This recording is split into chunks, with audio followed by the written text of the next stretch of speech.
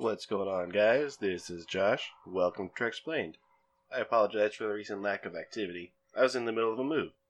But that is done, and I now have an actual dedicated recording room, so hopefully everything sounds good. So for today's episode, we'll be talking about an episode of Enterprise called Unexpected. This is the one where Trip gets knocked up. It's the 4th episode of the first season. Without further ado, let me Treksplain something to you. It starts off with Captain Archer going weightless in the shower. Well, that's awkward. He calls the bridge and Lieutenant Reed answers and says the gravity plating should be fixed any minute now.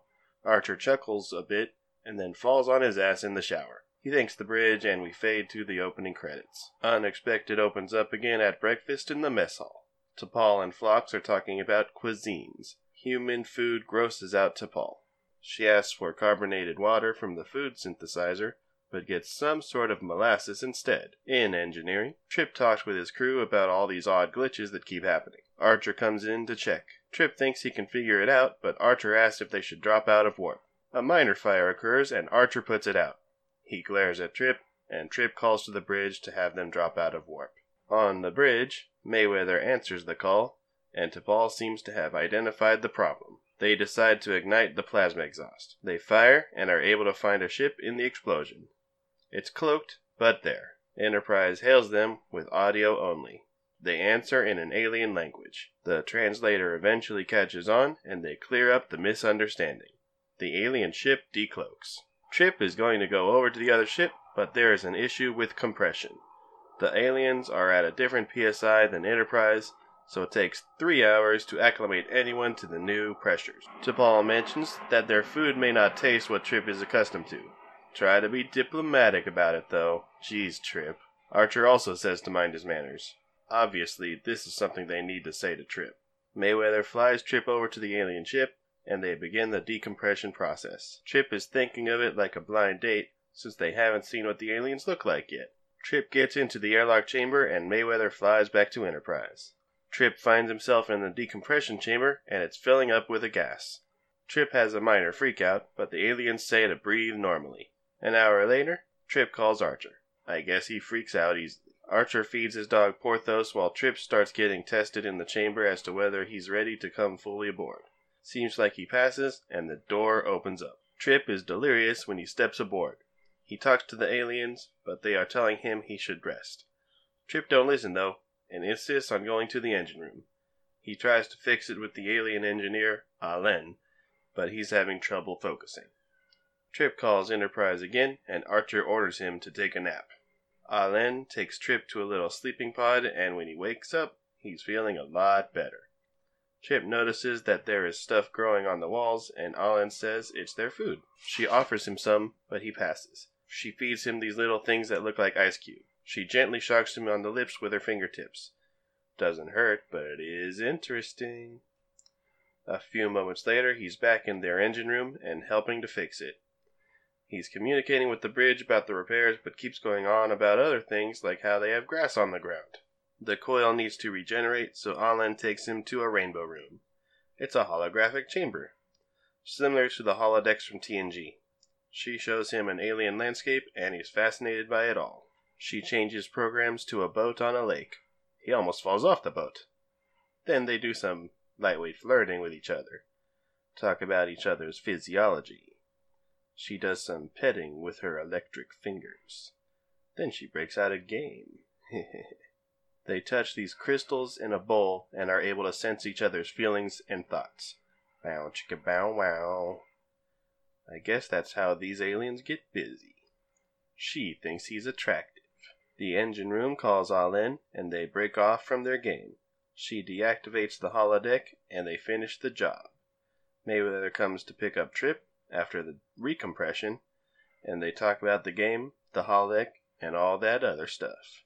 They mention the name of the species as the Xyrilians. Archer and the Xyrilians talk about the whole process, and they thank the Enterprise crew. They move on, and the Enterprise gets back underway. Later on in the mess, Reed approaches Trip as he's eating. They talk about the holodeck and how Trip made friends with Alen. Trip starts getting a bump on his wrist, and Reed suggests getting Phlox to take a look. Phlox determines that Trip is pregnant. What? The bump is a nipple. I should have censored that, huh? After more analysis, Phlox talks to Archer and T'Pol about it. But it's not really Trip's child. Only the mother's genetic material is used for Xyrillians. T'Pol scolds Trip about having been there only 3 days and having messed up. He talks about the holographic chamber, and then the crystals. Ah, that's how he got knocked up. Those psychic crystals. Jerks. Archer determines that they need to find the Xyrillians again. Trip can return to his duties, but to take it easy. In engineering, Trip talks about how the little lift elevator isn't childproof. Why would kids be in engineering? Trip says never mind. Trip comes to breakfast with Archer in the mess hall. Trip is suspicious of people knowing, but it seems like it's just paranoia. Trip thinks T'Pol is spreading the rumors of him being pregnant. Trip shows them another nipple on his wrist. Archer suggests Trip should prepare to actually raise the baby in case they can't find the Xyrillians. He can't do that and be an engineer, not be a working mother. As Phlox talks about putting those nipples to work, a crewman enters with food and looks awkwardly at them before running out of the room. But on the bright side, this is the first interspecies pregnancy with a human. The Enterprise finally tracks down the Xyrillians, but they seem to be tailgating with a Klingon battlecruiser. The Xyrillians are nursing off the Klingons like they did with the Enterprise before. The Enterprise hails the Klingons, but the Klingons charge weapons and fire. Eventually they answer the hails, but demand what gives them the right to approach a Klingon warship. They talk about malfunctions and such. The same things happen to Enterprise. They say there is a vessel, and the Klingons are able to capture it in a tractor beam. They are going to execute everyone except the captain, but Archer is able to talk them out of it. T'Pol steps forward and says Archer has helped the Klingon Empire before. They are in debt to Captain Archer, so shut the fuck up and do what we say. Trip steps forward and talks about the technology aboard the ship.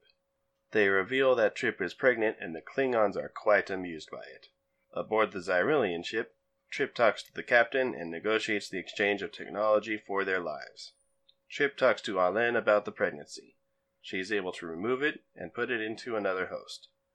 The Klingons say, "I can see my house from here," in a holographic simulation. The Enterprise talks to the Klingons one more time. The debt is repaid. Do not cross our paths again. Trip, T'Pol, and Archer are eating dinner and talk about the Xyrillians and the Klingons. T'Pol exaggerated about Archer's influence on the Klingons, but it's okay because Klingons are used to it. That's the end of the episode. Thanks for watching Treksplained, everyone. I hope you enjoyed it. Please like and subscribe if you did. See you next time.